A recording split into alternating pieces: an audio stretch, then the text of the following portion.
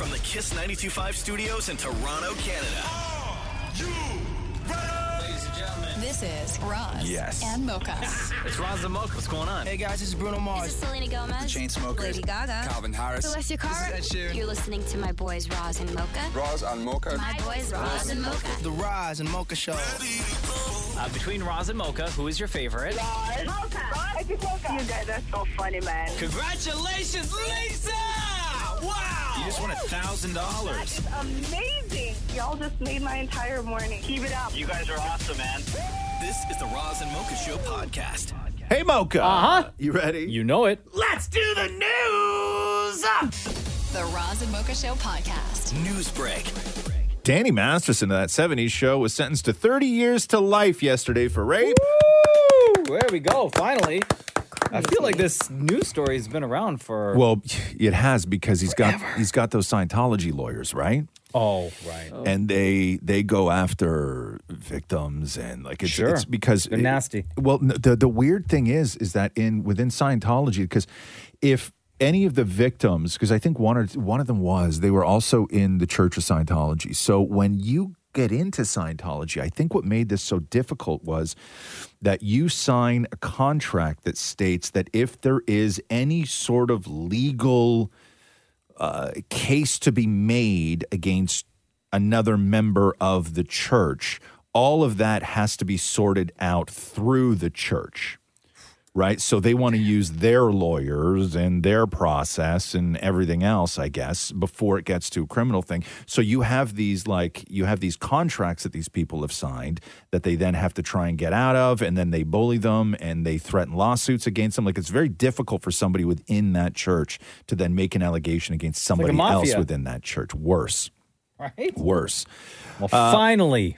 Yeah. So here's there's a weird clip that was going around yesterday, and this was Danny Masterson from like a long time ago, and he was doing an interview on Conan O'Brien, and he was talking about how Danny's talking about how he's from Long Island, but he doesn't have the accent anymore. And then he does a thing where he talks about a friend who imitates his voice, but he says a weird thing. But listen to what Conan says at the end of this clip. You have no accent, though. You have no Long Island accent that I can discern. Not really. I've been in LA for like 10 years. Mm-hmm. And it just goes away naturally, right? It goes away naturally, and then there's also certain words that there's nothing you can do about. Like my friend Bodie Elfman, he always teases me and he says, "Hi, my name is Danny Masterson. Would you like to touch my balls?" You know, doing an imitation of me. Because certain words why you just are you can't get asking away people with. to do that? That's the more important question. I mean, you got them. Yeah, right. You know what I mean? Accent aside. Everybody should grab. That's the more important thing. Exactly. I've heard about you. And you'll be caught soon. I know you will. I will. Oh, how long ago was that? I don't know. It was a long time ago. He was still doing like I think it was like the finale of that 70s show or something like that. And Conan said back then, I heard about you. Yeah. Interesting, huh? The Roz and Mocha Show podcast. Emily, hold on. Yeah. You think Conan was asked about that, like during all of this? Like, hey, this clip. No, what did you mean by that? Yeah, I don't know. I don't know. I didn't look that deep. I don't think he's commented on it. Crazy. But it's one of those things, where you see somebody say something on a talk show and it all makes sense years later, whether it was, connected to it or not. Emily Ratajkowski on TikTok with a very special message. What do you think of Emily Ratajkowski, Shem? Okay. Emily Ratajkowski took to TikTok. She has a very actually special message for Shem. Listen to this, Shem. So it seems that a lot of ladies are getting divorced before they turn 30. And as someone who got married at 26, has been separated for a little over a year, 32, I have to tell you, I don't think there's anything better. If being in your 20s is the trenches, there is nothing better than being in your 30s, still being hot, maybe having a little bit of your own money, figuring out what you want to do with your life, everything, and having tried that married fantasy and realizing that it's maybe not all it's cracked up to be, and then you've got your whole life still ahead of you. So for all of those people who are stressed or feeling stressed about that, about being divorced, like it's good. Congratulations. Listen, That woman is speaking gospel. Thank you. Still hot and in my 30s. God bless her. A little bit of walking around money. Yeah, whatever. Yeah, it's all God good. bless her. It's all good. God bless her. That's a joke. The Roz and Mocha Show podcast. Toronto International Film Festival kicked off last night. Bowen Yang is here with a comedy musical that it's hard to say. It's D the musical, like D, right? Like, but the word is spelled out. But like, there's a lot of words that start with D, but it's like D word. You know what I mean? Like D. Okay, good. Okay, so here is Dan Mori on the red carpet with SNL star Bowen Yang. Oh my God! Hi. How are you? Oh my God! Bonjour, hi. Bonjour, hi. Every time. Okay, first of all, I love you. Love you. I always feel like I have to say your name like we're on SNL, like Bowen Yang. Oh my, you have the nice sort of. I do. I know. You drop in. Very nice. Guys, come on, seriously. You got it. How do I say the name? Did you say that you have a ballsy voice? Yeah, I was just, I was going. Yeah, absolutely. I was just confirming it. Do you think you have a ballsy voice? Absolutely. Oh my God. Oh, please. Get out of here. I know. You drop in very nicely. Oh, you drop in. Deep ballsy voice. You got it. How do I say the name of this movie on our radio show, The Roz and Mocha Show? How do I say the name? Like, I'm sorry, the musical. It's like not radio friendly. Musical. It's an anatomical term, but if you want to say it on the radio, you could say phalli. Phalluses, the musical. Scrote. Scrote, the musical. It's the musical, but if you want it, if the kids are in the car, you can say shafts. Wow. Do you want to play a little bit of the trailer? Can you? A little bit. Can we? You stop it when you feel like you need to stop it, okay? This is Craig Tittle. Thanks, Dolph. And this is Trevor Brock. You have a good day. My is f***ing massive. What It the? makes the ladies The money just keeps rolling in. The good times never stop. There's never been a man like me, and I'll always be on top. Oh my God. Trevor Brock, my two top salesmen. You talkers look like y'all could be twins. Meg Thee Stallion's in it, Bowen Yang. Nice. Nathan Lane, the great Nathan Lane, is Love in it. Nathan Lane. Megan Mullally, directed by Larry Charles, who did Seinfeld and Curb and everything else. Look at Maria. Maria's so shocked right now. She can't even speak. Her hand is over her heart. The Roz and Mocha Show podcast. Jimmy Fallon had an emergency Zoom meeting with his staff last night after this explosive Rolling Stone article came out talking about the toxic work environment that he created on The Tonight Show. It's brutal, man. So some of the staffers said that their mental health worsened during their time on The Tonight Show, where they alleged that Jimmy Fallon could lash out under pressure. 9 different showrunners, so bosses, have managed The Tonight Show since 2014. 9. They say nobody told Jimmy no. Everybody walked on eggshells, especially the showrunners. This is one former staff member. You never knew which Jimmy you were going to get and when he was going to throw a hissy fit. They also alleged that they had a cry room on set so employees could go in and decompress due to the hostile work environment. They said it was like Jimmy. They said it was like if Jimmy was in a bad mood, everyone's day was effed. Other staffers also allege Fallon appeared drunk at work during rehearsals. Jimmy Fallon in the past has denied reports of having a drinking problem. But 8 Tonight Show workers told Rolling Stone that his hangovers dictated how the day would go. Damn. Several staff members landed in therapy. 1 started taking meds for the first time, and 3 told Rolling Stone that they contemplated suicide. In the Zoom meet. Oh, so here, let me read you this. This is how hated Jimmy Fallon was to the people who used to work on that show. So this is from Rolling Stone. Rolling Stone contacted more than 50 Tonight Show employees, past and present, during the reporting for this story. After reaching out to representatives for Fallon and NBC, Rolling Stone reached out to an additional 30 current and former staffers. While many of them praised Jimmy's immense talent and comedic gifts, not a single one agreed to speak on the record or had positive things to say about working on The Tonight Show. Not one person. Wow. Not one person out of, what is that, 80 people? 80, Not one person would go on record to say that it was a good time on the show. So Jimmy had an emergency Zoom meeting with staff, and he said, it's embarrassing and I feel so bad. Sorry if I embarrassed you and your family and your friends. He goes on to say that I feel so bad I can't even tell you. I want the show to be fun. It should be inclusive for everybody. It should be funny. It should be the best show, the best people. This is very much like what Ellen went through. Yeah. And that's sunk her. And, you know, we've heard stories about Jimmy Fallon, for years, about how it was such a toxic environment. Yeah. And it just never got, obviously, to this level. So a guy I know that lives in New York, and he used to drink at the same bar as Jimmy Fallon. Mm-hmm. And the only thing he said was that Jimmy Fallon is a mean drunk.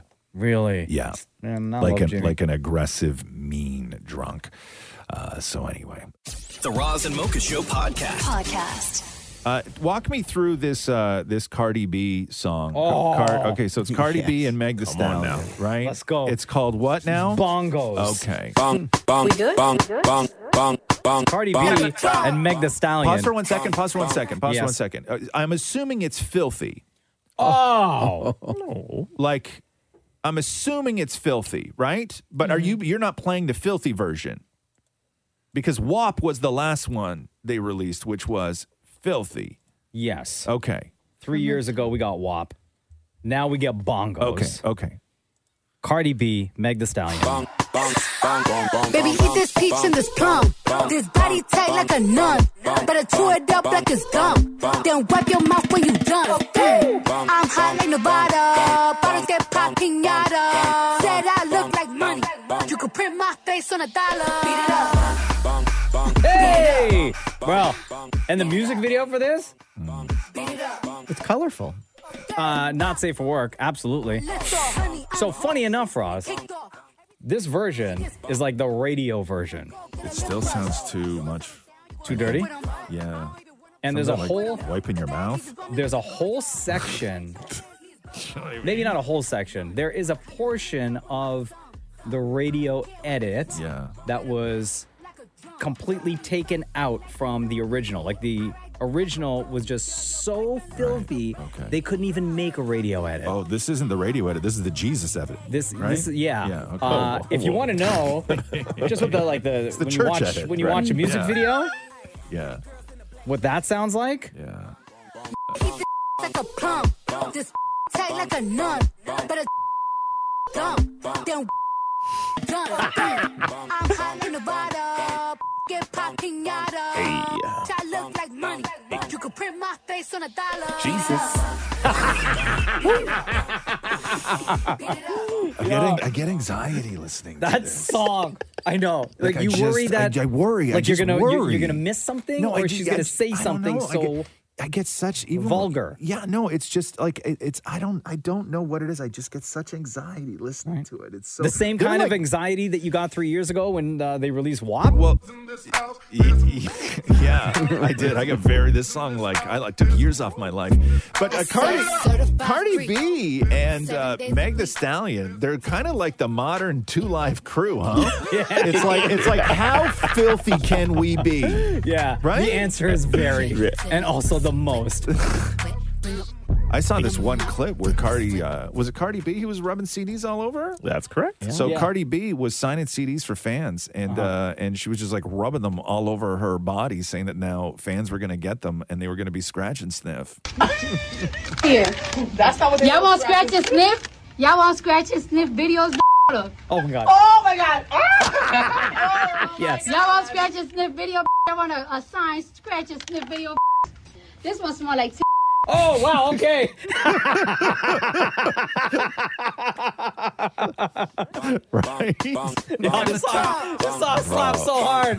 It's got a brand new Cardi B, Meg the Stallion, Bongos. Like a nun. Better chew it up like it's gum. Then wipe your mouth when you done. Right? Jesus. Yeah. The Roz and Mocha Show podcast.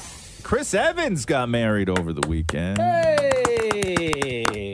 To his girlfriend Alba Batista. Tiny little ceremony, Cape Cod over the weekend. Who was there? Robert Downey Jr. was there. Chris Hemsworth was there.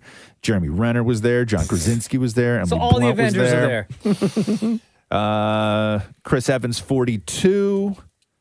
Alba Batista, 26. Wow. Where'd they meet? I don't know, but he was with he was with just like last year. I think that they were saying that he was hooking up with Selena Gomez, but he's dated Jesse Slate, Minka Kelly, Jessica Biel. Quick. Right. I think he announced that he was with this one in January. Oh, nice and quick. 42 and 26. 26. 26. Damn. So she would have been in like. That's a big gap. Uh-huh. Hold on now. So when did Captain America come out? I was just about to say. Hold on here.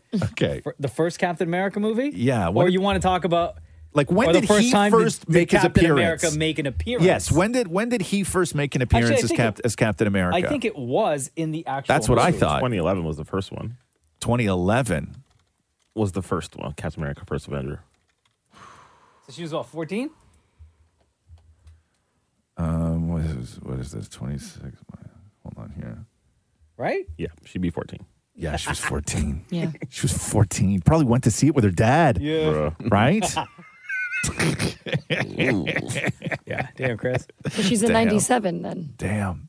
Oh, wait, you're 96? I'm 96. She's 96. Younger than me. Yeah. Damn. Yeah. Wow. Who was your crush at 14, Maria? I don't know. Probably Niall Horan from One Direction. Oh, yeah. Yeah. I gotcha. But he's not in his 40s now. No, I don't think so. No. Yeah. God. She was 14 when he was Captain America, and then you marry Captain Whoa. My God. So stressful. Yeah. The Roz and Mocha Show podcast. The Toronto International Film Festival keeps rolling on. Lil Nas X was in town over the weekend for his, is it a documentary, Maureen? It is, yeah, concert documentary. Lil Nas X, Long Live Montero. And I guess the premiere of the film was delayed because there was a bomb threat. Is that what happened? We didn't know at the time, obviously, but we were wondering, where is this guy? Everyone else has already walked. We're all just standing there waiting, and everyone's on their phones and in the earpieces, and they're on his way, Really, but no one was saying anything. Did you see the movie? No, I didn't see the movie, no. And I only learned yesterday that his name is actually Montero. That's his first name. Research. Yeah. Oh, I didn't know that. See? I didn't know that. But I didn't interview the guy. No, but I knew before the interview, at least. So here is Lil Nas X with Damon Mori on the red carpet. Dude, it is an absolute honor to meet you. We love you on KISS. What are you hoping that audiences get out of seeing this film? What do you want them to take away? What I want audiences to take away from this film, I want them to take away whatever the they want to. Bleep out the F word. I have no expectations. I'm going into this. I'm just excited. Something that's like real and like raw to me, not to be like, oh, so real and deep and raw, like stereotypical. But yeah, I'm excited for them to just think whatever they think about it. Okay, cool. A little harsh. I respect it. So you care or you don't care that we see this? I don't know. Right? I don't know. It's like it is what it is. It's there. It's like, there. do what you want. Yes, it's weird, right? Lil Nas Almost X feels like he wants to fight now. I know, he's very aggressive about not caring, too. Lil Nas X's father was on the red carpet as well, talking to Damon Mori. Bigger Nas X? Robert, it is an honor to meet you. You are Lil Nas X's father. Did you always know that he was going to be a star? Were there early signs? Did you always know? I didn't know he was going to be a music star, but I always knew he was going to be special. Politics, science. He wanted to be a doctor, and I thought he could be a doctor. He was a smart kid, all A's in school, but he wanted to do music. He wanted to follow my footsteps, music. So that's what I do, music. And I'm just proud of him, What advice did you give him to keep him grounded? Like, when you get to be a superstar like him, it can go to your head. What did you say to him to make sure that he stayed humble and a good guy like we see? Just remember where you come from. You can always go back to where you come from. You could be a star today and back on Skid Row tomorrow, just stay humble and appreciate those who paved the way for you. That's pretty hard. So what? He's not welcome home? Skid Row. I know. If he hits rock There's, bottom? like, there has to be some sort of safety net in between, Yes. like Lil Nas X, like super fame and Skid Row. Yeah, like, son, if it don't work out, you can always come back home. We got your room set up and everything. Sorry, son, you can't come home. Your mom turned your room into an office. But Lil Nas X had also said over the weekend that when it does come to his life and the craziness, he says that he does live a normal life, and he even goes to places like Whole Foods, which is... He was at Rabba right afterwards buying strawberries. He was what? He was at Rabba Fine Foods buying strawberries right after the carpet. Really? Yeah, he was like the one right next to my condo. He was in there dressed to the nines. Buying strawberries. Buying strawberries. See, there you go. So I went and stood right where he stood minutes Just like after. us. How do you feel now? Short. Oh, yeah. Yeah, no, that's wild, though. Skid Row, huh? Like, that's your dad, right? Yeah. Like, hey, if it doesn't work out, I we always love knew he you. was We gonna be love you, special. son. Always knew doesn't work out. We'll stop Airbnb in your bedroom. Yeah. You come on home, live with us. We'll just jam, have a barbecue, have a great time. Nope. No. Get you a tent. The Roz and Mocha Show Podcast. Man, Ashton Kutcher and Mila Kunis had a terrible weekend, huh? Oh, boy. So they sentenced to Danny Masterson to 30 years to life in prison on Thursday for, I believe it was 2 counts of rape, who was one of their co-stars on that 70s show. And during sentencing, people who are friends with the accused or the guilty, and you can write character reference letters to a judge that maybe they will take into consideration when doling out the sentence. And it was revealed that 50 people wrote letters on Danny Masterson's behalf. And Ashton Kutcher described, and keep in mind, this is after he was convicted of rape. He knew he was going away.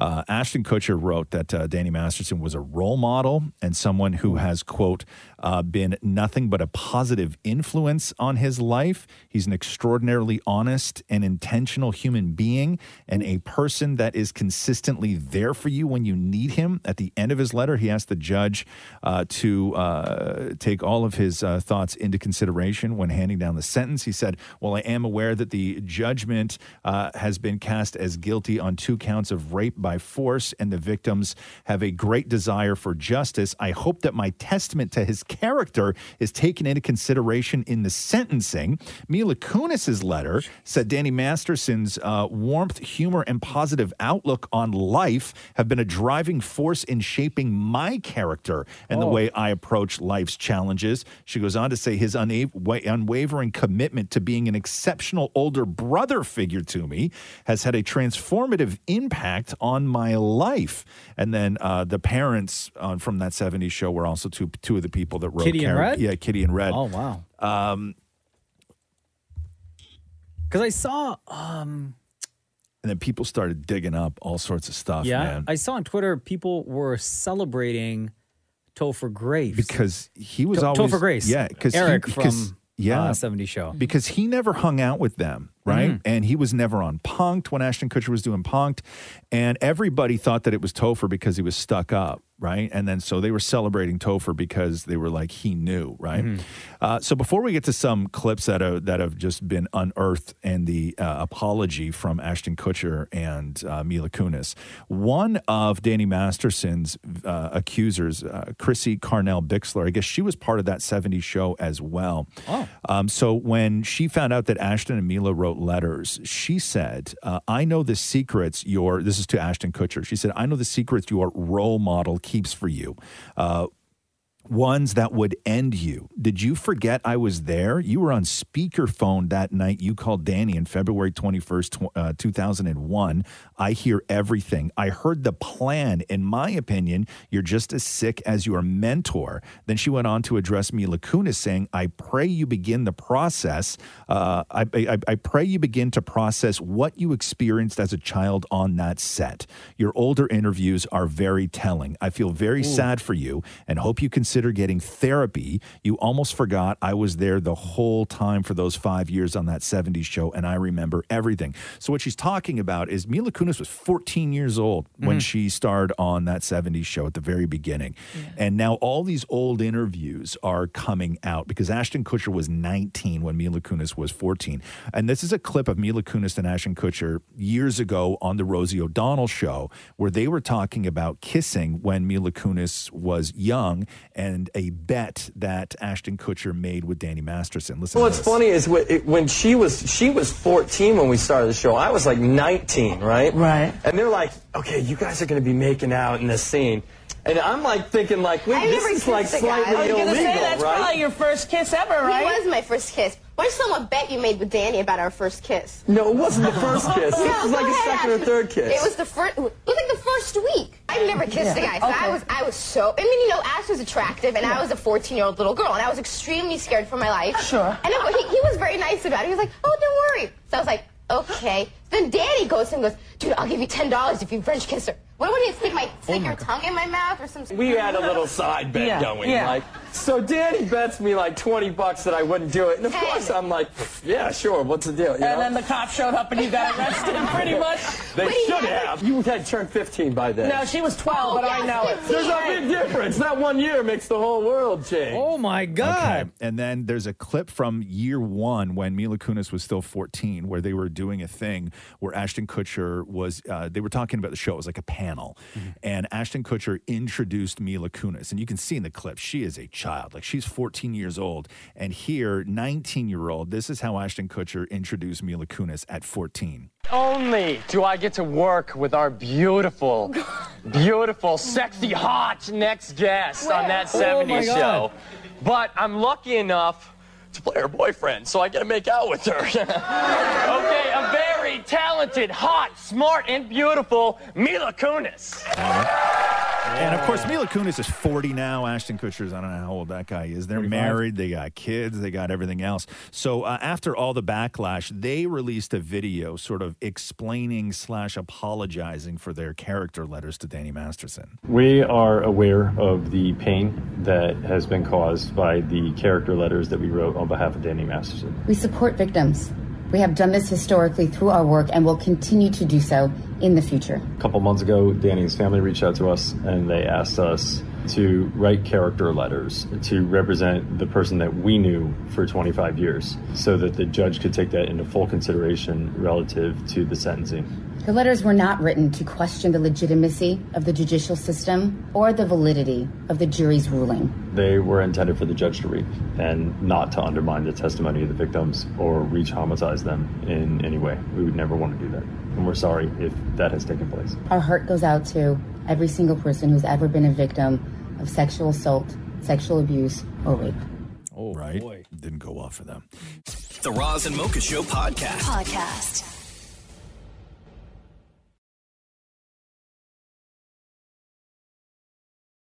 Hey, there was a thing that I saw this morning on Twitter, and it was claiming to be Big Brother Portugal because they were speaking Portuguese. And you know, like at night when they put those cameras in the rooms on those reality shows, and you see people, whether it's like the Too Hot to Handle or whatever, okay?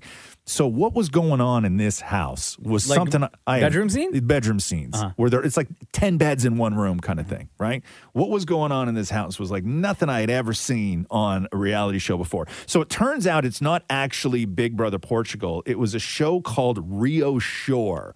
So basically Jersey Shore in Rio.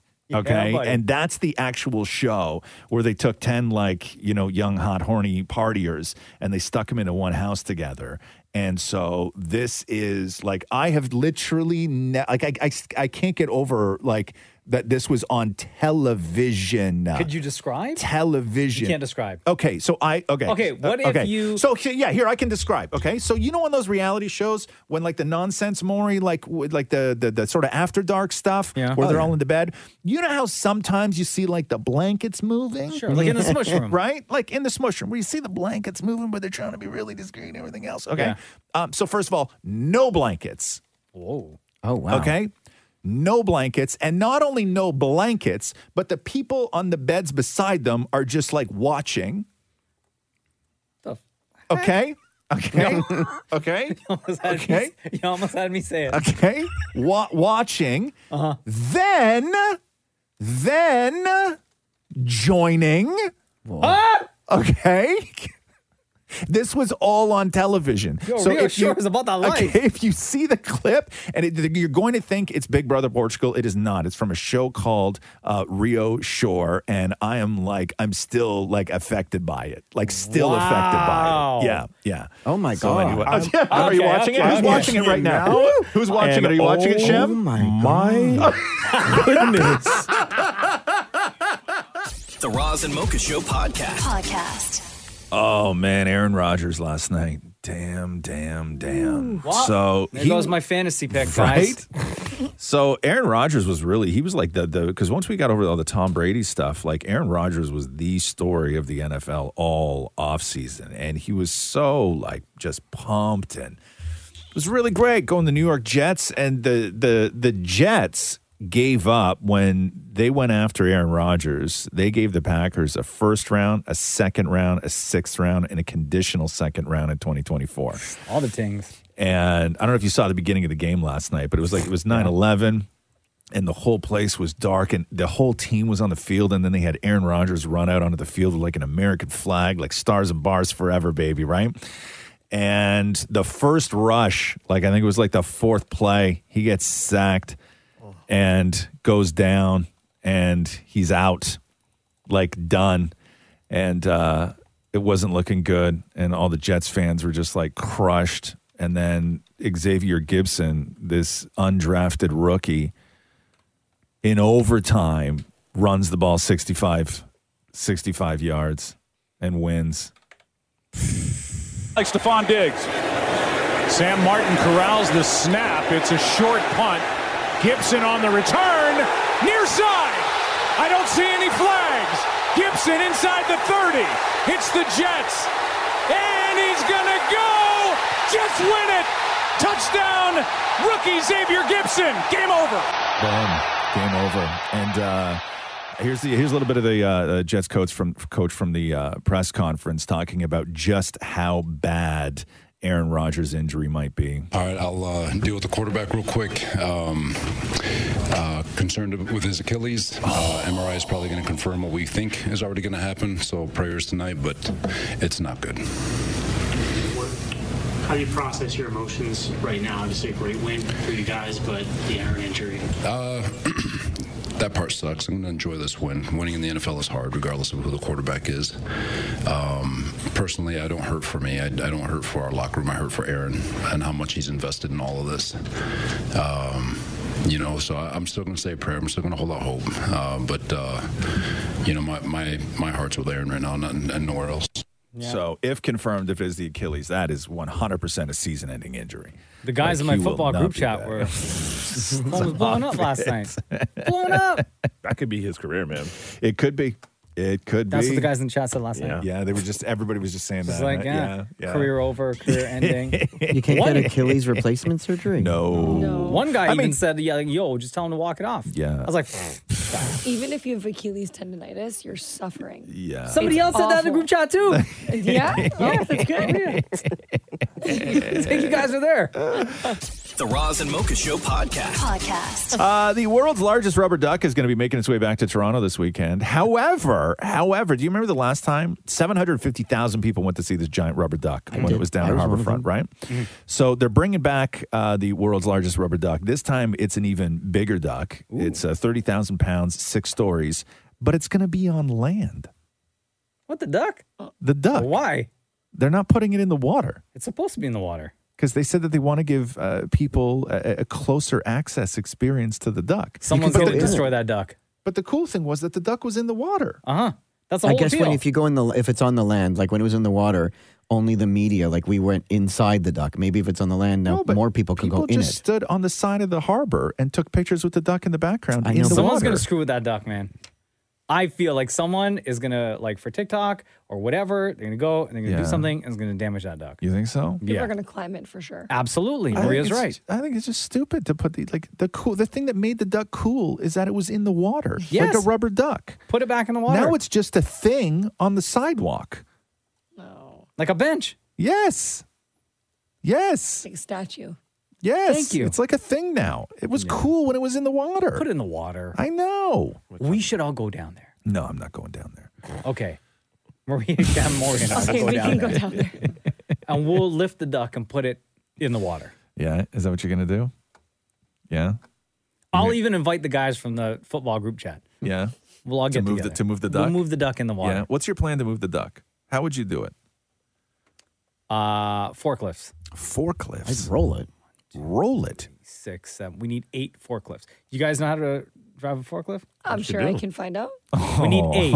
We need 8. And a crane. Okay. So it's 30,000 pounds, right? Okay, 9 forklifts. Okay. And 2 cranes. And 2 cranes?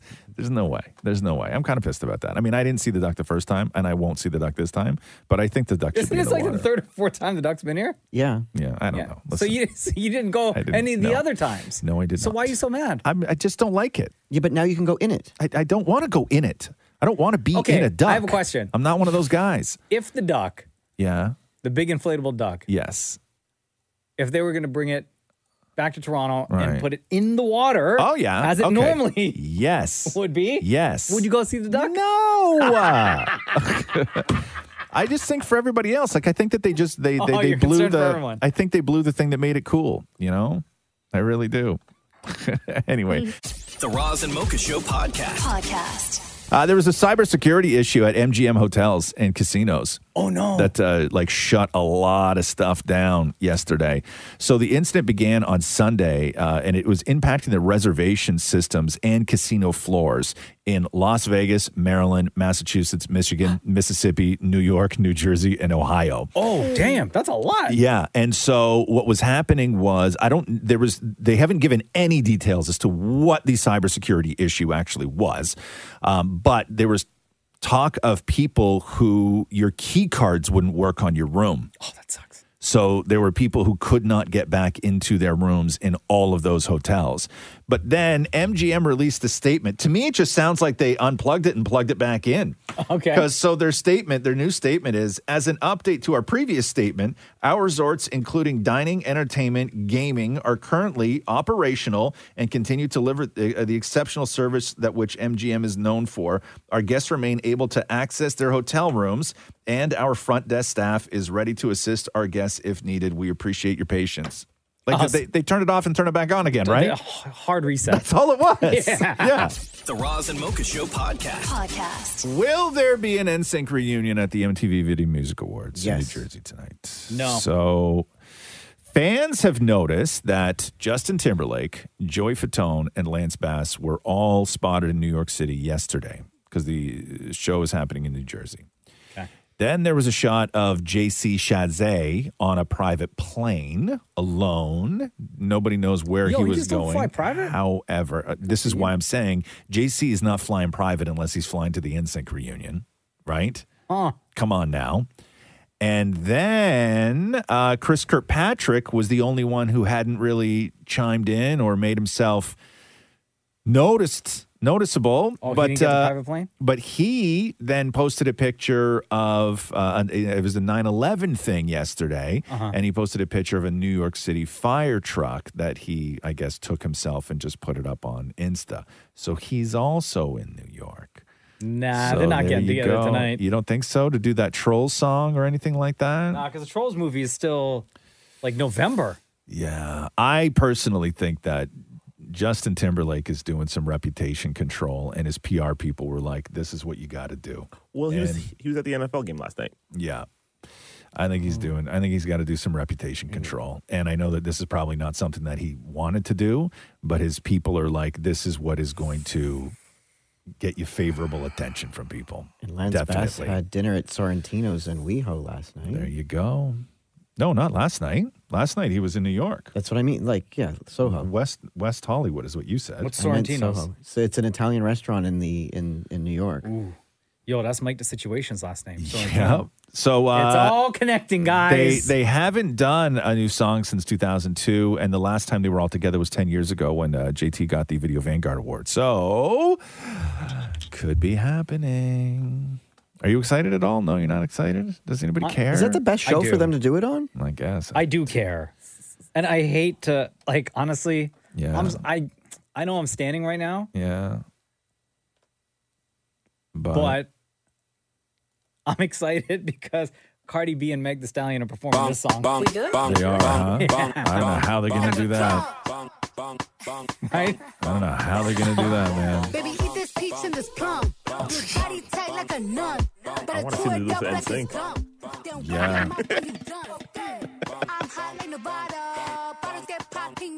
Can you imagine? I would be fine to do the show with Cardi B, but I'm going on before them. Like, Yeah. I'm not You can't- coming on after them. What are they going to do after this song? I'll show up and go, bang, bang, bang. Yeah, like, nah, man. no, make me look Unless you- weak. Yeah. Girl, you're gone. No. Weak ass 5-part harmonies. That come on, Dirty pop.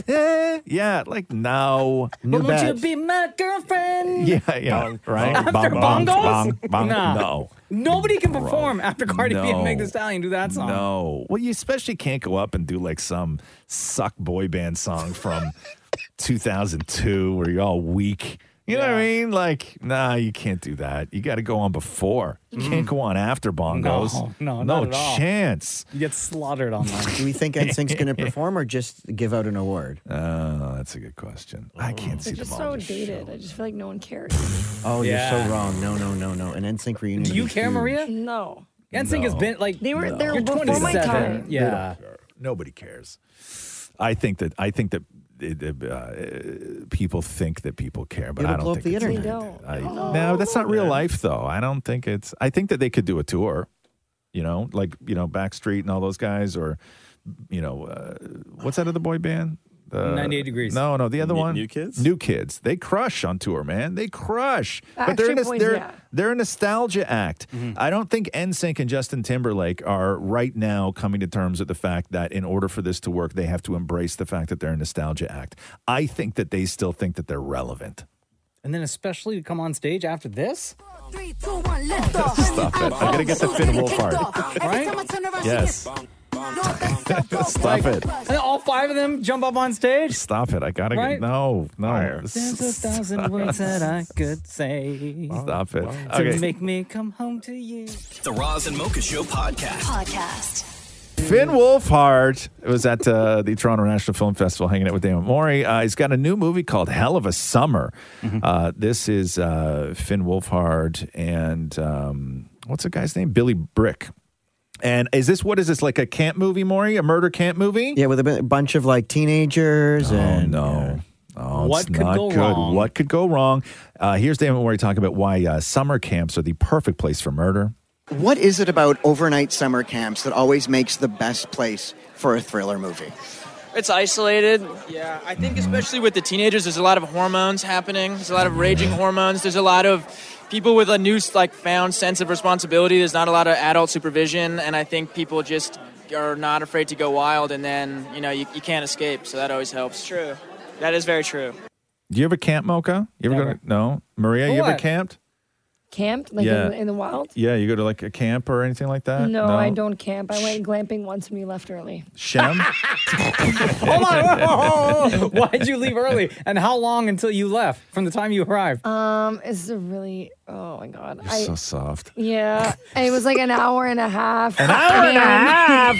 I brought things to grill, and there was no kitchen area, and then all the food, we couldn't eat it. So you left? How many of you went? It was I booked the glamping for Louis and I, and it was for his birthday, the first year we were dating, and it went completely backwards. I So left an hour and a crying. half and then you left? Yeah. And where'd you go? Just back home? We went back to his house and got McDonald's. Guys are the worst. Shem? You ever camp, Shem? Come on, guys. Okay. Come on. We know Maury grew up going to Jewish camp, right? In summer. But the thing about camping, and I don't remember who said this, what makes camping terrified was the saying was that, the most terrifying part of camping in the middle of nowhere isn't that you're alone. The terrifying part is that maybe you're not alone. Right? Finn, picture it. You and I are in a tent, okay? We're camping, okay? Separate sleeping bags. Uh-huh. What sound freaks you out the most that you would hear? Stick breaking. I was going to say stick breaking under a foot. We're buds. It sounds like we're camping buds. that what it is for you? A stick breaking? Yeah, a stick breaking. What sound is it for you that freaks you out? Bear growling. Growl. A bear growl would be pretty scary. Or just silence. Like, just eerie silence would be pretty freaky for me, too. No, I think a man whistling.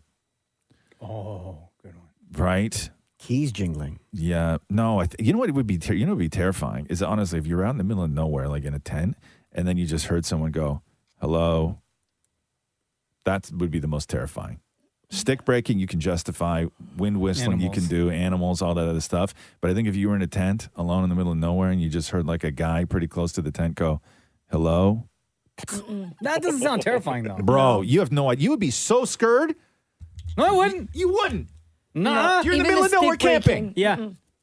Bro. As someone like, hello, like that? No. You would be terrified. You would Sound like lose. Urkel. No. You would mess your sleeping bag. Yes, you would. No. Yes, you would. No. Yes, you would. You would mess your sleeping bag. No. Throw out the Dukes. Yeah? Yeah. Yeah? Okay. Yep. Okay. You ever been camping? Once. And? Hated it. Okay.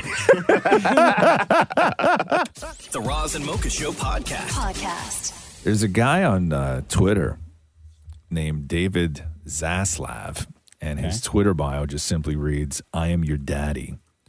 God. And at 6:01 p.m. last night, way before Monday Night Football started, he wrote on Twitter, Aaron Rodgers is going to tear his Achilles on a rain-drenched MetLife turf in 2.5 hours. Wait, what? At what time? 6:01 p.m. last night. This one tweet has 10.9 million views. WTF? Aaron Rodgers is going to tear his Achilles on a rain-drenched MetLife turf in 2.5 hours. That was the tweet. My favorite comment, the first comment that got the most action is one guy replied and said, "Now say I'm going to get some bitches."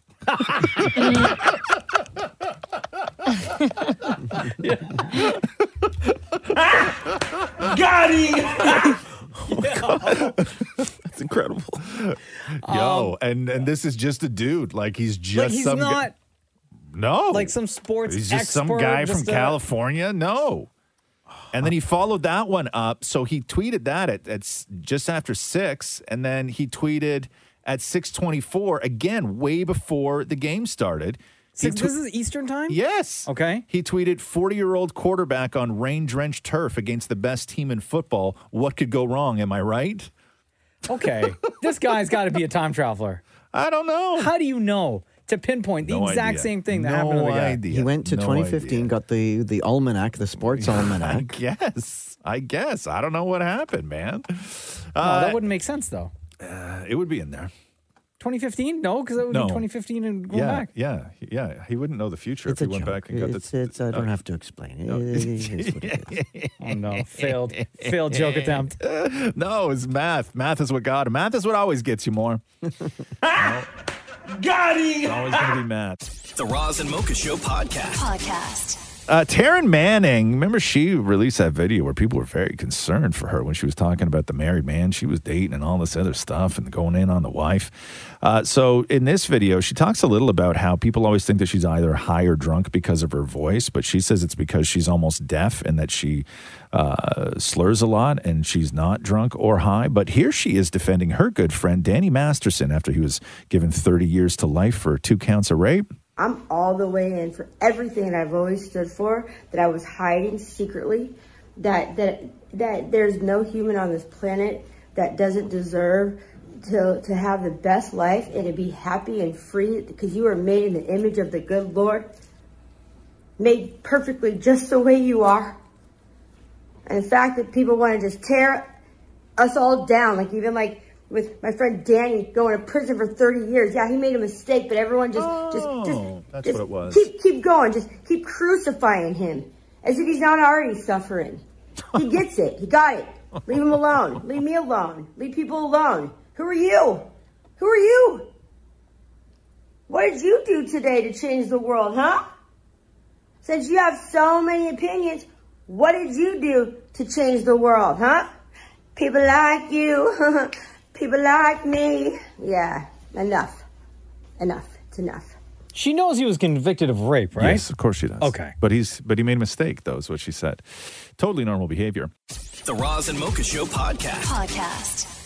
Cardi B, you remember when Cardi B threw that microphone because somebody splashed her with water? Oh, yeah. And then she cracked somebody in the head. So I guess she's not going to be charged for that. So now Cardi B can fully talk about it. So here's Cardi B breaking down what went on that stage. It was really like a quick reaction. It was really and let me tell you, mother, I didn't want to address it because I thought bitch was going to go to jail.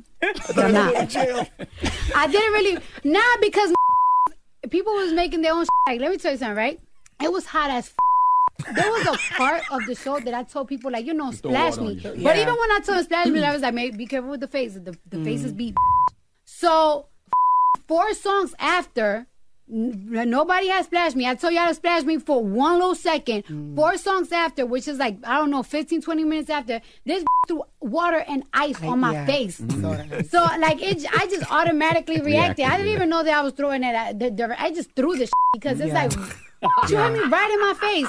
And when I look at the video, it's like, nah, you intended to throw that in my face because you ain't did it like this. You threw it like it was and that had ice. And everybody's like, oh, no, you throw some ice in your face, bitch, and you gonna tell me how the feel, bitch, because I felt very violated. I love her. I love Cardi B so much. Come on. We good? I cannot wait till we get Cardi B on this show. She would be probably my favorite person to talk to ever. It's going to be a pre-tape though, right? Nah, man, we go live. You go live? Live. It's the only way, live. The Roz and Mocha Show podcast. So what happened backstage with Meg Thee Stallion and Justin Timberlake last night at the VMAs? There was a clip that was going crazy on social media where Justin Timberlake walks by Meg Thee Stallion backstage as she's getting her makeup touched up. He says something to her, and then she says something to him and starts pointing her finger in his face. Mm-hmm. And then Joey Fatone says something as he's walking by, and then the finger is still going as Timberlake sort of continues on.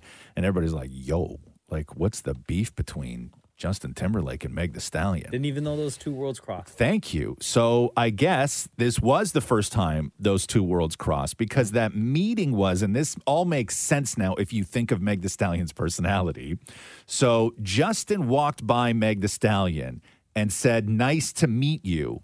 And then Meg saw that it was Justin Timberlake and was like, no, this doesn't count. We got to meet proper. Oh, okay. So I guess she was like, no, this is not our meeting. Yeah. Not a pass by. Erase this from the history books. This needs to be a proper meeting because she's such a fan.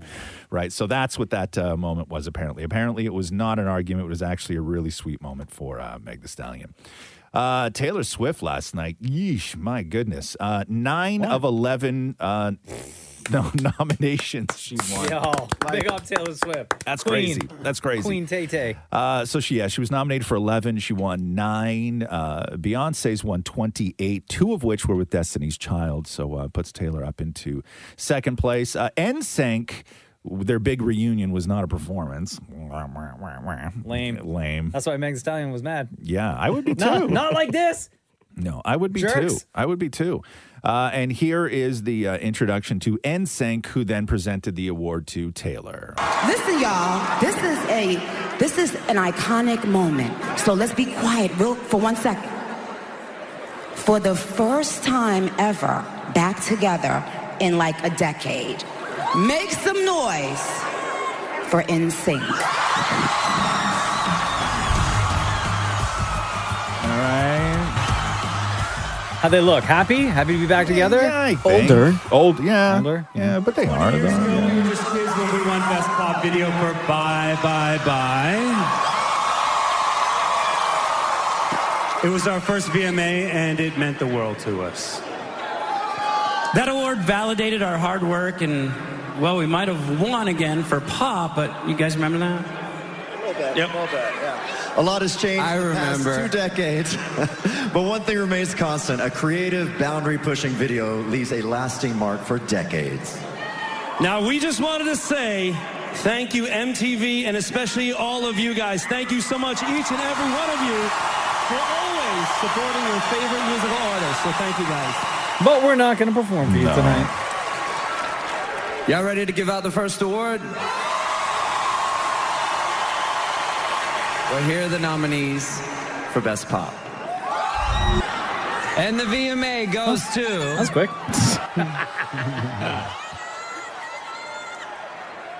The unstoppable Taylor Swift. Okay. Hey. And then Taylor comes up, and Taylor puts them in a position now because Taylor immediately goes into... you guys are getting back together and doing something new, right? Like, it's amazing. So and now they have to. Yeah. So here's Taylor. I'm not doing well pivoting from this to this. Like, I had your dolls. Like, are you doing something? What's gonna happen now? What are you? There's something they're gonna do something, and I need to know what it is. Right? You guys are You're doing something, right? You're doing something. something. Such pressure. Bro. From your golden pop hands is really it's too much. Chris Kirkpatrick probably standing there like, yeah, guys, Yes, can we go. please do Say can we more, please do Taylor. something? Say Come more. on. Say Lance, more. say something. Say more, Taylor. Keep I going. loved making pop music videos. I also loved making country. I loved slinking around different genres. Yo, so, yeah, she is. But she must know that they're doing something with the Trolls movie, right? Like, that's the rumor. Yeah, I know, but I think that she wants like a regular, I think that she's saying, guys, just put an album out or do a tour or something. I think personally, Taylor's saying go on tour because that's where Taylor. Well, they have to do the Troll thing first. Yes, yeah. That is coming out, but I think they need to tour. They need to do one sort of. They'd crush. Crush. For sure. One of the best moments of the night was there's a Latin artist named Anita. She performed her song "Used to Be." Here's a clip of that. I used to be a hoe, but now I ain't no more. Okay. Been swimming through the water, now I'm back. But during her acceptance speech for Best Latin Award at the VMAs, she did what I think more artists should do, which was thanked herself. Oh. Okay. To me, because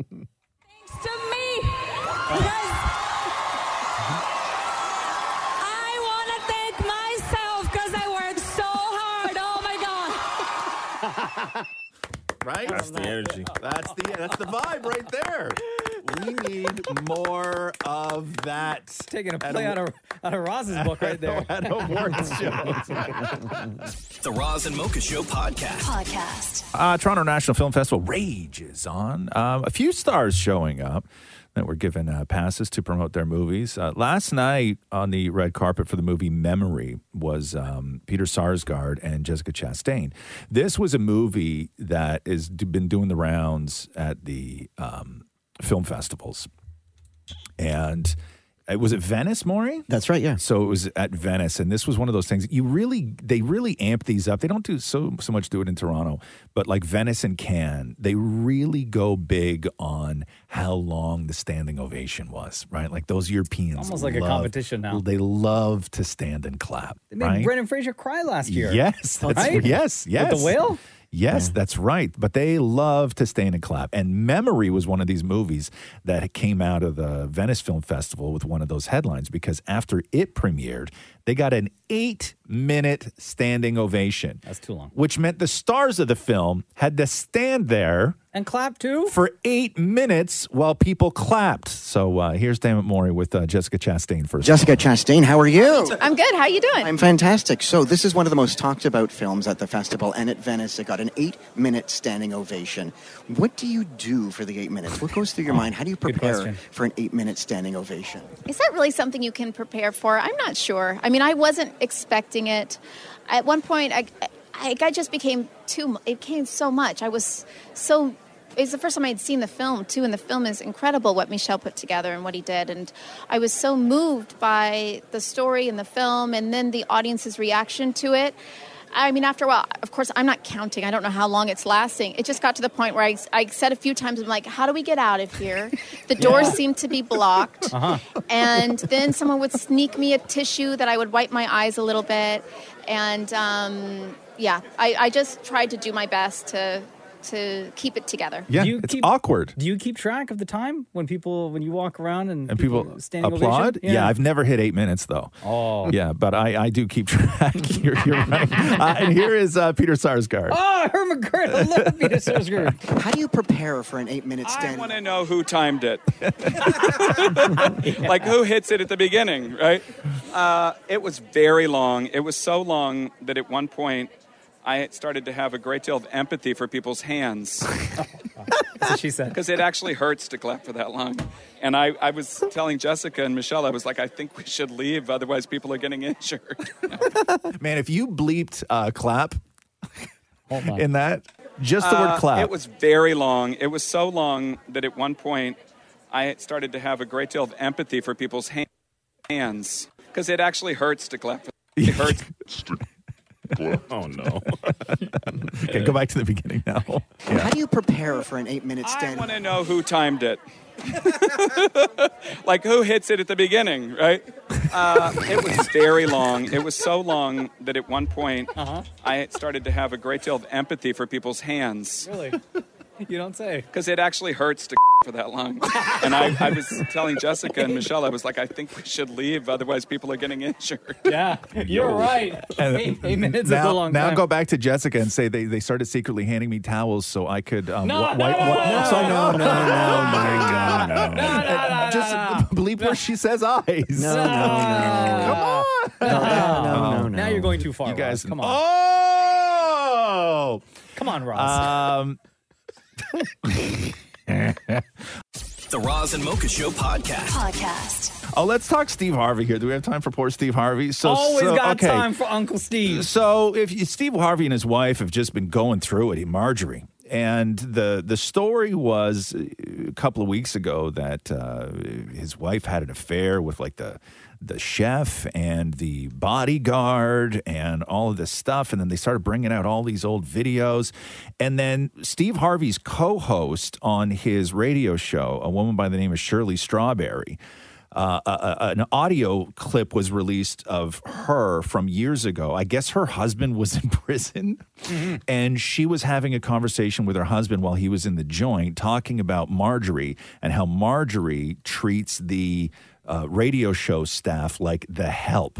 And so that was then released. And so then she also in that call said that Marjorie was the reason that Steve's first marriage broke up. Like she was just talking. And they keep all those calls when you call the joint, man. Yes, and then somebody found it and they released it. And this is Steve's co-host. So this is Steve Harvey now sort of giving an update on what the status of his marriage is and trying to shut down all of this noise. You know, my wife and me, we've been getting beat up for the past 2 weeks. Oof. When something like this happens, you know, our motto has always been to never address bloggers. Right. And we don't give it no room or steam. No life. No, nothing, because we know who we are and we know whose we are. And so we don't address bloggers. That's a great line. When this came out, it's a little bit different because it's not gossip, rumor, or malicious lie. It came from the inside circle. Because we are inside circle. We are family. Shirley. It's been so ugly. Shirley. For my wife, man. My wife asked me not to do it. Because she said, Steve, all them haters gonna do is flip anything you say and reverse it. Mm-hmm. Okay, cool. Well, you're doing it anyway. Mm-hmm. And you out there just lying about my girl. And you got her this, and you tearing away at her character. And I don't like what you're doing to her. I don't like the timing of this jailhouse release because it just seemed like it added more and it came from the inside. I'm tired, but she got to be tired. The woman I married is a good woman. She the best thing ever happened to me. She's God-fearing. She's loyal. She's faithful. And she's a kind and loving person. I don't care what nobody says. And y'all quit talking about she was in my other marriage and ruined it. She didn't. She was nowhere around that. My marriage, I got divorced in 2005. My marriage was over when the Kings of Comedy was out. Y'all ain't know that, though. And I'm tired of y'all talking about my girl. Because my girl is one of the best women I've ever met. And why you black-ass people out there got these blogs like you just going to destroy somebody, I don't really know what that's about. Damn. But don't worry about it because it ain't working. Because all we are now, we are a tighter two-handed circle. Thank you for doing that. Yes, Steve Harvey. Uncle Steve with the bars. The Roz and Mocha Show podcast.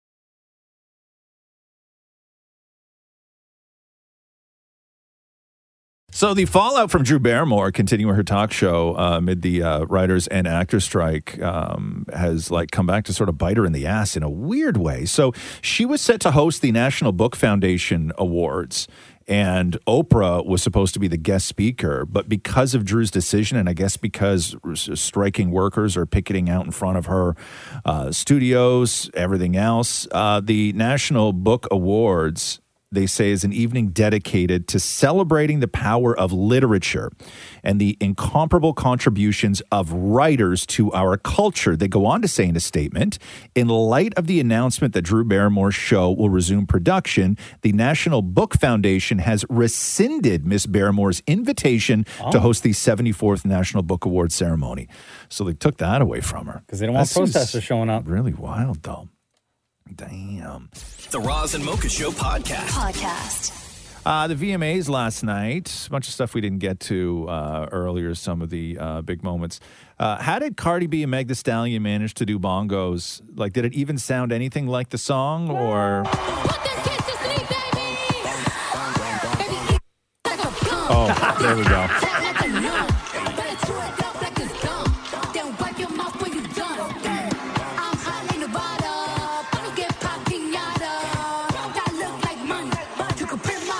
All right, I'm loving it. Oh, I love that song so much. Yeah, I don't like when they do this, when they start adding too many big awards. Like the MTV Awards have always had the Video Vanguard Award, which was always the sort of big tribute of the night, right? And that what Shakira did that last night, right? She got the Video Vanguard Award. That was always let's bring back the legend. When did they start doing the Global Icon Award? Because to me, that takes away from the Video Vanguard Award. Couldn't agree more. Like, what are you doing? What was the Global Icon Award? So Diddy wins the Global Icon Award. So globally, he's an icon. I know, but and he's got that new album coming out on Friday. The Video Vanguard Award is the big award. That's where you bring back the legend and you give them props and everything else. It's like a Lifetime Achievement Award. Thank you. So what the hell's the Global Icon Award? The Lifetime Achievement Award again. Totally. Globally. So anyway, here's a montage of Diddy. Seems like yesterday we used to rock the show. I laced the track, you locked the flow. So far from hanging on the block for dough. How much time did they give him on stage, Em? Oh, he performed for 10 minutes. Really? And it was 14 minutes. 14 and Maury. then spoke another 4 or 5 afterwards. And what did they give Shakira? Not that much, I bet. Shakira had 12 minutes. Oh my God. She's not a global icon.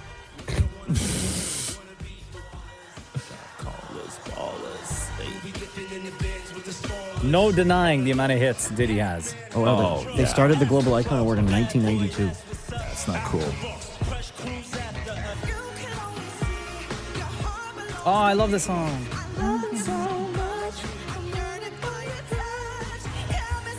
All right. Best Afrobeats went to Rema for Calm Down, featuring Selena Gomez. Yes, well deserved. Africa in the house tonight. Listen to that reaction. First of all, I want to give big thanks to God. I want to give big thanks to my fans. Make some noise. Woo! Of course. I want to give big thanks to my team. Big shout out to Selena. I want to say I love you from the bottom of my heart. And I want to give a big shout out to the new generation of Afrobeats. We're here to take it to the rest of the world. And one more time, make some noise for Selena Gomez. Whew. But before we walk out of this stage, I feel Selena should say something, you know? I want you to come on. Thank you. Thank you so much, Rema, for believing in me, and thank you for choosing me to be a part of such an incredible song that's been able to break records. Thank you to all of you for listening, for streaming. I could not be more honored, and I want to send all my love to Nigeria. Thank you. Wow, there you go. That's amazing. One of the biggest songs in the world. The first winner of the Global Icon Award, Red Hot Chili Peppers. Really? Yeah? What year was that? 1992. 92. Didn't you just say they started in 82? No, I said 92. Oh. Yeah, bogus, man. I'm still mad after all these years. That pisses me off. Really does. I don't like that. But this is the first year you've ever complained about it. Yeah. It's because you didn't know that it existed No, before. I thought it was the same thing. We could have had this conversation last year with whoever won the award last year or the past 14 years. You had opportunities to be upset over this. The Roz and Mocha Show podcast. Young adults don't think spelling matters. No, they do. That's the headline. In a new survey, less than a quarter of Gen Zers use periods, commas, and quotation marks in casual chats. Less than a quarter. The numbers are similar when it comes to using capital letters.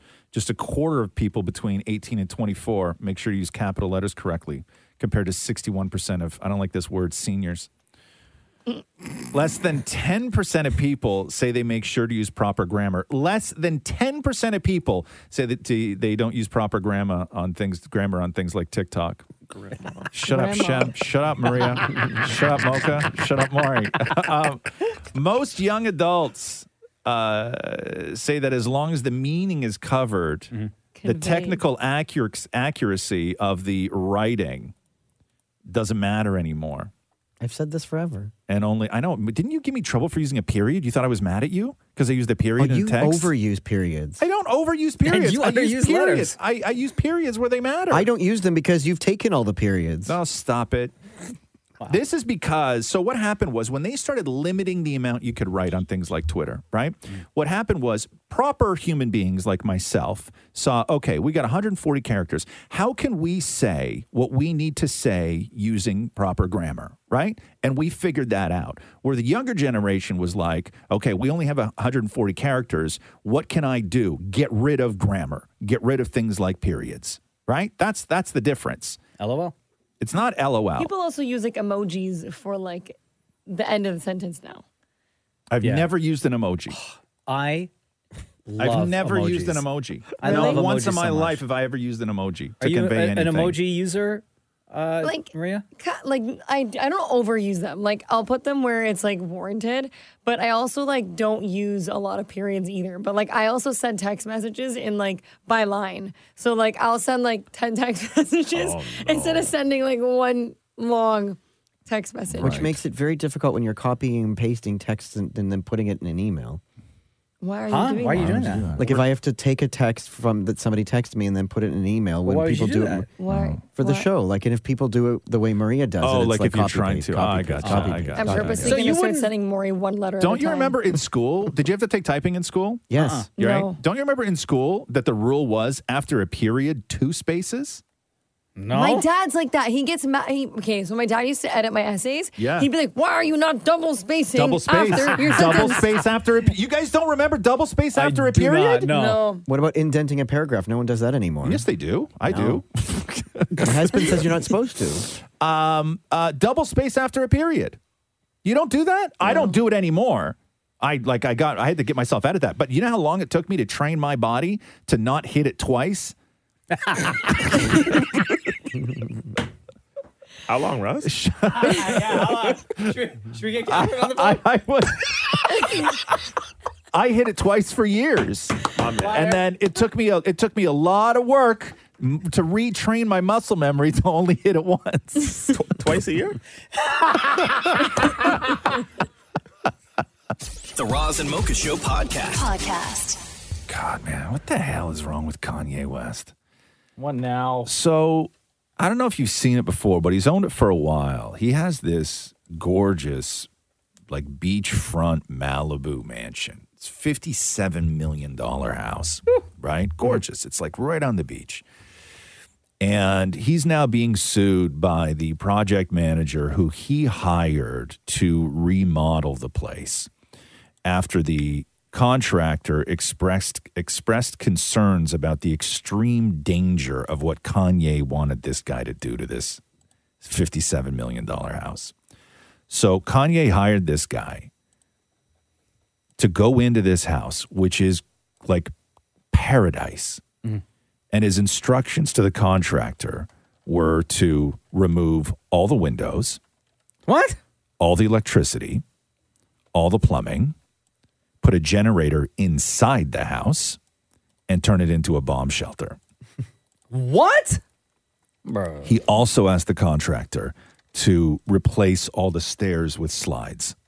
Okay, that's cool. That's kind of fire. No. It, That yeah, would be fun. Yeah. How do you get up? You climb the slide like you did as a kid. That's great. That sounds awesome.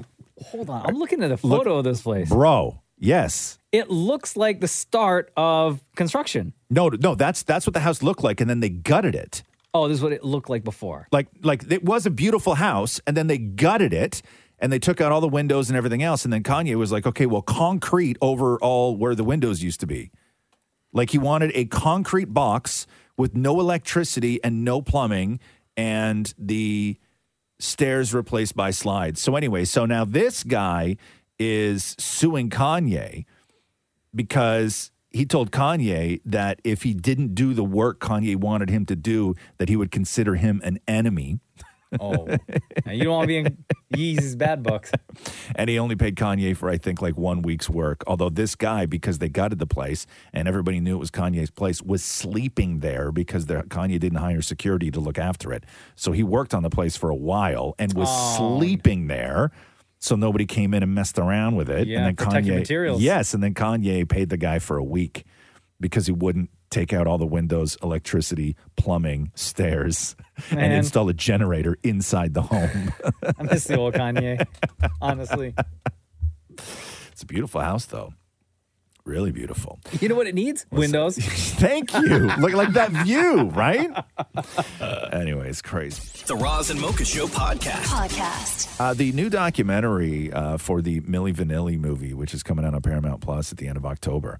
Milli Vanilli, if you're not familiar, so back in like the late 80s and then into the early 90s, Milli Vanilli was this pop act. Ask your parents, Maria. Yeah, I'm confused. Yeah, Milli Vanilli was this pop act, and it's such a unique story because they became famous and won a Grammy for their debut album, but it wasn't them singing on the album. It's like these music producers got together and they hired singers to sing, and then they hired these two gorgeous German guys to front the band and just lip sync, and they became like the most famous act in the world. You know how now you always hear stories about industry plants, right? This was like the original industry plant. Yes. That's cool. Yes. And Clive Davis was all behind. Like everybody was in on it. So here's a clip from the documentary. They had it all. Girl, you know it's true. 1 minute Milli Vanilli were there. Milli Vanilli. The next minute they weren't. They don't want us to sing. What? This is weird. We don't want to lip sync. Someone had to have known this was going on. There's no real crime here, but it costs a life. But you make a pact with the devil. There is not another story like this in music history. I wonder why it took so long. They had to give back their Grammy. Oh, because one of them died, right? So this is a Girl You Know It's True, right?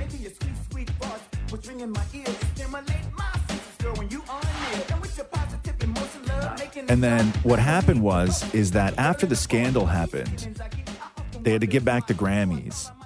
But in that time of when they got busted to this press conference they did in 1990, the management hired them singing coaches to teach these two guys how to sing Milli Vanilli songs. And the problem is they barely spoke English. And so when they were teaching them how to sing the songs, like everything had to be written out phonetically so they could say like in German, like what they would sound like in English. Like they couldn't even say the words when they were singing. So they tried to get them up to speed to be able to impress a crowd full of reporters at a news conference. And then this is the disaster that happened. Okay, I demonstrated. Let's do it. Everybody.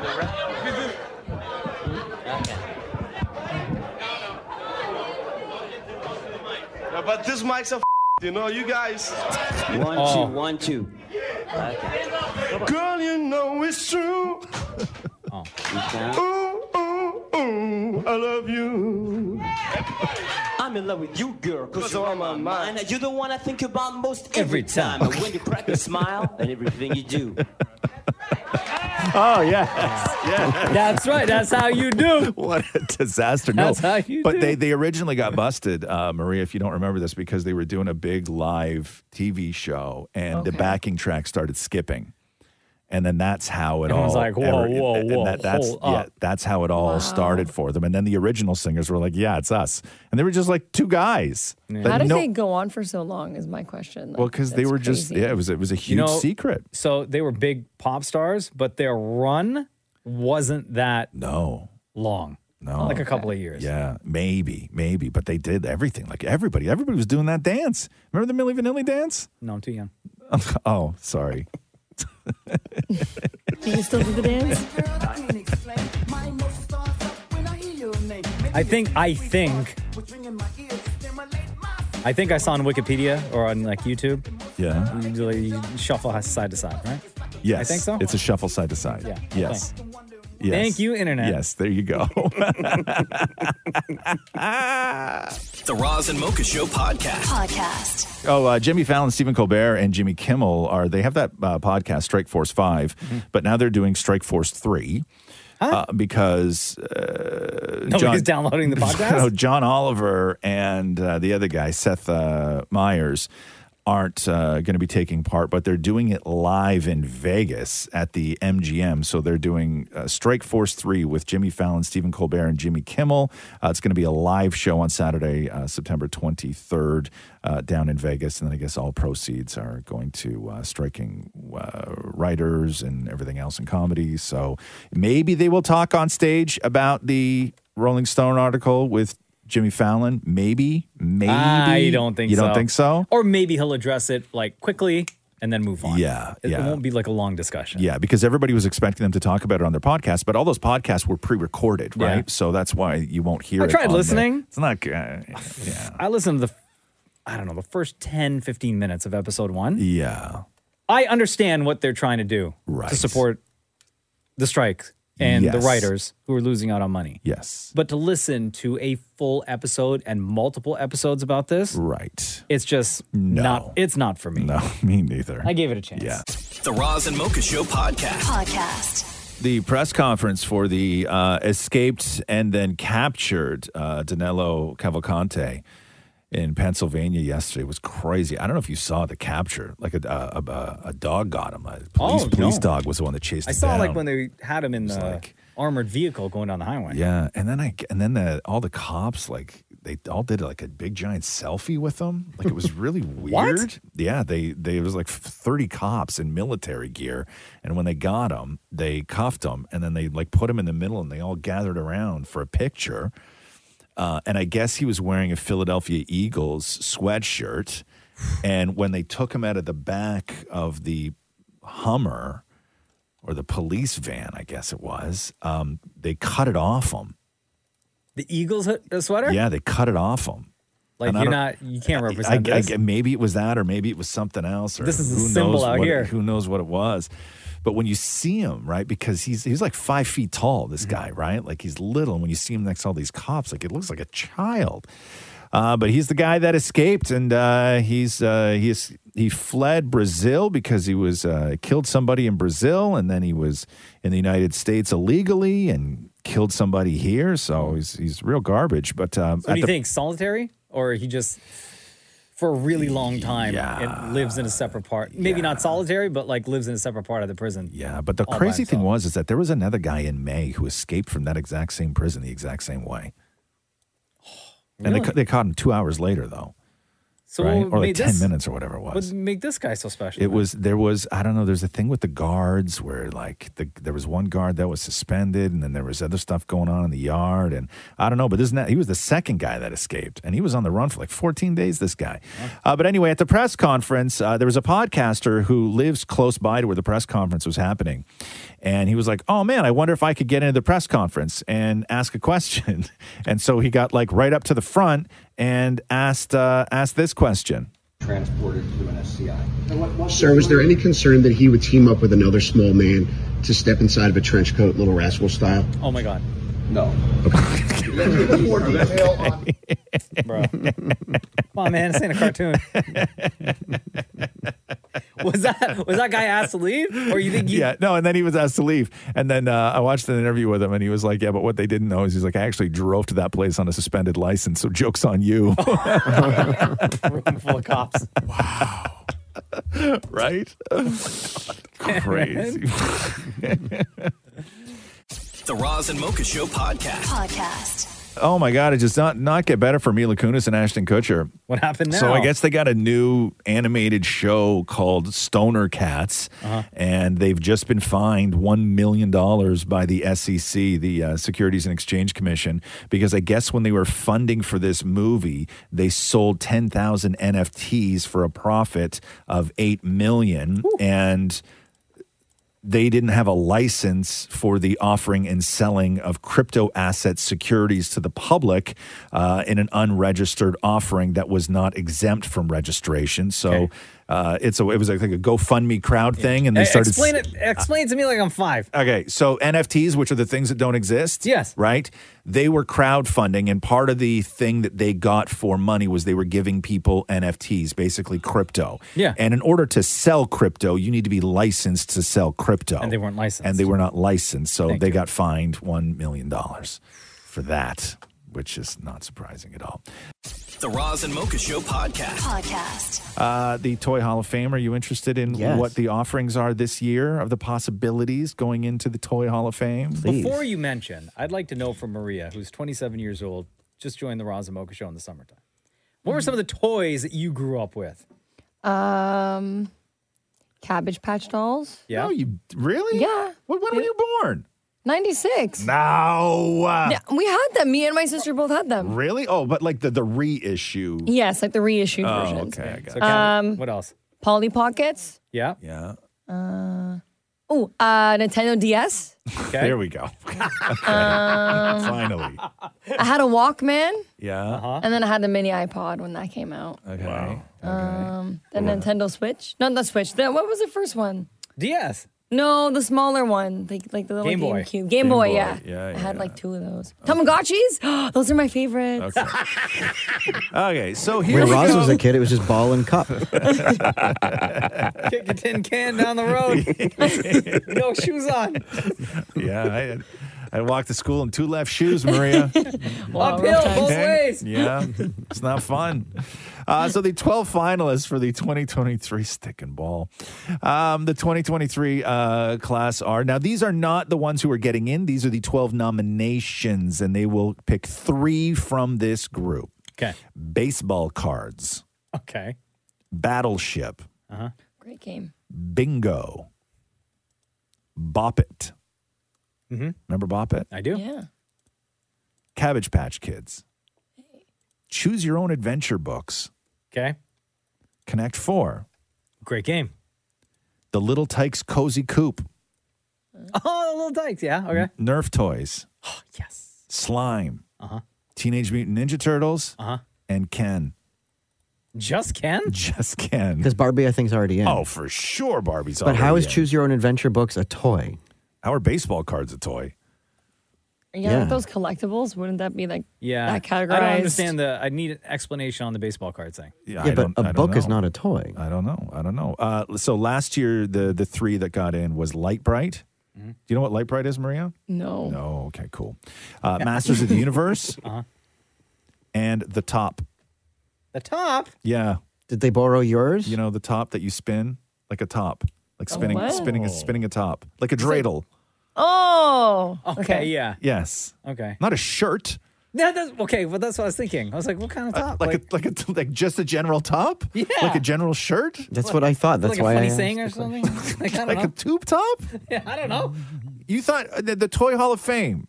That's what I was going to ask, like, how is a top a toy? A top. The top that you spin. Okay, yeah, now that you say that. Yes. You've never spun a top before? Never. Really? Taking one off. Okay. My guy.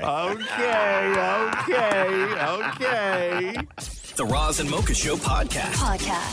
Man, I was just looking at pictures of something, and I know they're well within their right, but there's just something about this that seems wrong. So, Studio City, California, the house that Alex Trebek lived in with his wife for 30 years, the house that he died in, surrounded by friends and family. So when he passed away in November of 2020, he was 80 years old, pancreatic cancer. His wife, Jean, sold the house for $6.45 million. A month after Jean sold the house, the new owners applied for a permit for demolition. Oh, no. Really? And that demolition's happening right now. Oh, come on. Like just bulldozers and everything. Just No respect. It's interesting because the same thing was about to happen to the house that Marilyn Monroe passed away in, and people protested outside and was able to save it. Yeah, I think that's more of an iconic thing, though. Maybe, I don't know. Like, I don't know. Oh, that's kind of sad. Right? Like, it's just, it's their house, right? They paid millions of dollars for it. You can do whatever you want. But do you really want to be that person in the neighborhood? I know, right? Like their neighbors, like Alec Trebek lived beside them. Like, everybody loved the man. You'd be the most hated neighbor. Thank you. On the block. Yes. I would, that's tough Even to though, do. like, your closest neighbor's probably like 3 miles down the road. No, it's actually quite close. Oh, really? It's actually quite close. Yeah, Studio City, where they were, the houses aren't that far apart. They don't have acres and acres. But yeah, there's just something about that. I don't know, man. I don't know. The Roz and Mocha Show podcast. Last night at TIFF, the Toronto International Film Festival, Salma Hayek walking the carpet for her new film, El Sabor de la Navidad. Wow, well done. Thank you.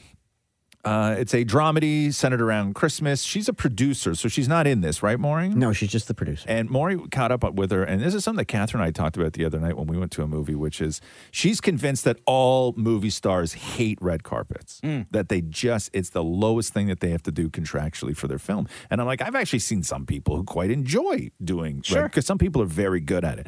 So this is what Maury and Selma discussed. Salma Hayek, how are you? Hello. My gosh, you're absolutely stunning. How are you today? I am good. A bit tired, but I'm good. I want to find out because, red carpets, everybody looks absolutely amazing. There's the glamour, the cameras. No, we don't look like that before the red carpet. Is that what you want to find? No, that's not what I want to find out. Do celebrities actually enjoy doing the red carpet? Yes, sometimes better, more than others. And there are times where you don't enjoy it. For example, wrong shoes. That's a killer. Are these the wrong? Are these the right shoes or wrong? These are right shoes. For example, when you've gained weight and you have to put on a dress that when you tried it on, you were a couple of kilos less. That's hell. Oh, no. That's a hellish red carpet. So there's many circumstances where a red carpet could be nice or not nice. People asking you mean questions because of they hate your movie or something. That's another carpet that it's hard to swallow. But this one's fabulous, right? It's fantastic. Thank you, guys. Okay. Were you blown away by her beauty, Maury? Is that what I heard at the beginning of that? Oh my God. I've never been in, the same vicinity of Salma Hayek. And when she walked over, wow, she's stunning. Yeah. Wow. Salma Hayek, how are you? Hello. My gosh, you're absolutely stunning. How are you today? Wow. Like, she's so gorgeous. It's captivating. Maury, I know. Maury was hypnotized. Salma Hayek, how are you? Hello. My gosh, you're absolutely stunning. How are you today? And that Maury went straight in that moment. I know. I felt things I've never felt before. I know, because if you go through the rest of the way with your hysterics when you meet other movie stars, like, you really, you almost were like, listen, if she's into me, I may go for this. Yeah. Salma Hayek, how are you? Hello. My gosh, you're absolutely stunning. How are you today? Shook. Shook? When's the last time you were shook by the beauty of a woman, Moore? Never. Never. Is this the first time? First. Really? Wow. Like, she walked over and I almost fell over. What did it feel like? To be that blown away by the beauty? Tingly, eh? Yeah? Salma Hayek, how are you? Hello. My gosh, you're absolutely stunning. How are you today? It gets your no-no parts all flipping around, huh? The Roz and Mocha Show podcast. Question for the room. Would you ever go to a nude dinner party? No. Absolutely not. So it's the new thing. You would, Shem? I knew Shem would. I knew it. Yeah. So it's a new thing. It's called Feud. So it's F-U with the umlauts D-E. So it's a combination of food and nude. And they're private dinner parties that they've been doing all over LA. And people pay $150 to go. And it's at somebody's residence, right? So it's out in a beautiful backyard with like a pool and everything else. And for the most part, it's like strangers. You may go with a friend, but for the most part, it's strangers. And it's $150. And when you walk in, you take your clothes off and you fold them up and you stick them in the living room. And then you walk out back and you mingle and then have a big dinner with strangers. Sounds sanitary. So the whole thing was created by a woman named Charlie Ann Max. And she had said that she wanted to focus on what made people feel comfortable in their skin and tap into their most pure, authentic selves. And she says nudity represents so much more than the act of being naked. It's surrender. So you sit at a table, like everybody at one table, all nude, and then you like eat nude, like no shoes, no flip-flops, nothing. Nothing. I will say, this does eliminate having to undo your pants after a big meal. It's practical. But would you do that though? No. You're not a Never. nude guy, No. huh? Shem, you would. I would like the experience. I think that'd be an interesting story to tell. I was going to say tell the grandkids, but that's a wild thing to do. But wouldn't you be so like super just self-conscious? No, like it's not all the with same. eating? Everybody, I can watch that burger flow through somebody else's stomach just like they can watch it flow through mine. But like when like a crumb falls on you, you know, like stuff I think it'd be easier if they gave you a little towel like at a bathhouse or something. And like you at walked a around. what? Never- Maureen, listen, Never man. been, If you man. okay, like you got to say things, relatable things, dude. Like we don't understand the process of a bathhouse or the significance of the towel. Okay, like does not compute. No. How you gonna say that, bro? So I asked the question: would you go to a nude dinner party? Maury's like, yeah, if they treated you like it was a bathhouse. Maria has her hand over her mouth right now. Maria, So no, shocked. right? No, just like a hard no. What if your boyfriend really was into this? Like he wanted to explore nudity, public nudity, that kind of thing. Thought it would bring you guys closer together. I'd say you're delusional. Really? You would? Wow. You're not into that No, stuff. I don't want I don't sit there in front of people naked. You're eating naked. Why are you eating naked? No, put your clothes on. Right. Like a No. soup? Like a soup? Like what if it falls on you? Then you burn yourself. What Okay. happens then? What about charcuterie? No. No. Okay. What about No. what about just like a bowl of cheesies that people are sharing? No. Nothing. None of the food will make it better. Nothing. Okay. Interesting. Roz, you would? Kebab. No. Okay. I'm just trying. I know one day I'm going to get there. One day I'm going to get there. You scream out like the one food that's going to get everyone to go. Yep. Tzatziki. No. Okay. He thought I was going to jump for joy on that one. I know. I really did. Thanks for listening to the Roz and Mocha Show podcast. Catch the guys live Weekday mornings from 6 to 10 on Kiss 92.5. KISS925.com. Or download the Kiss 92.5 app.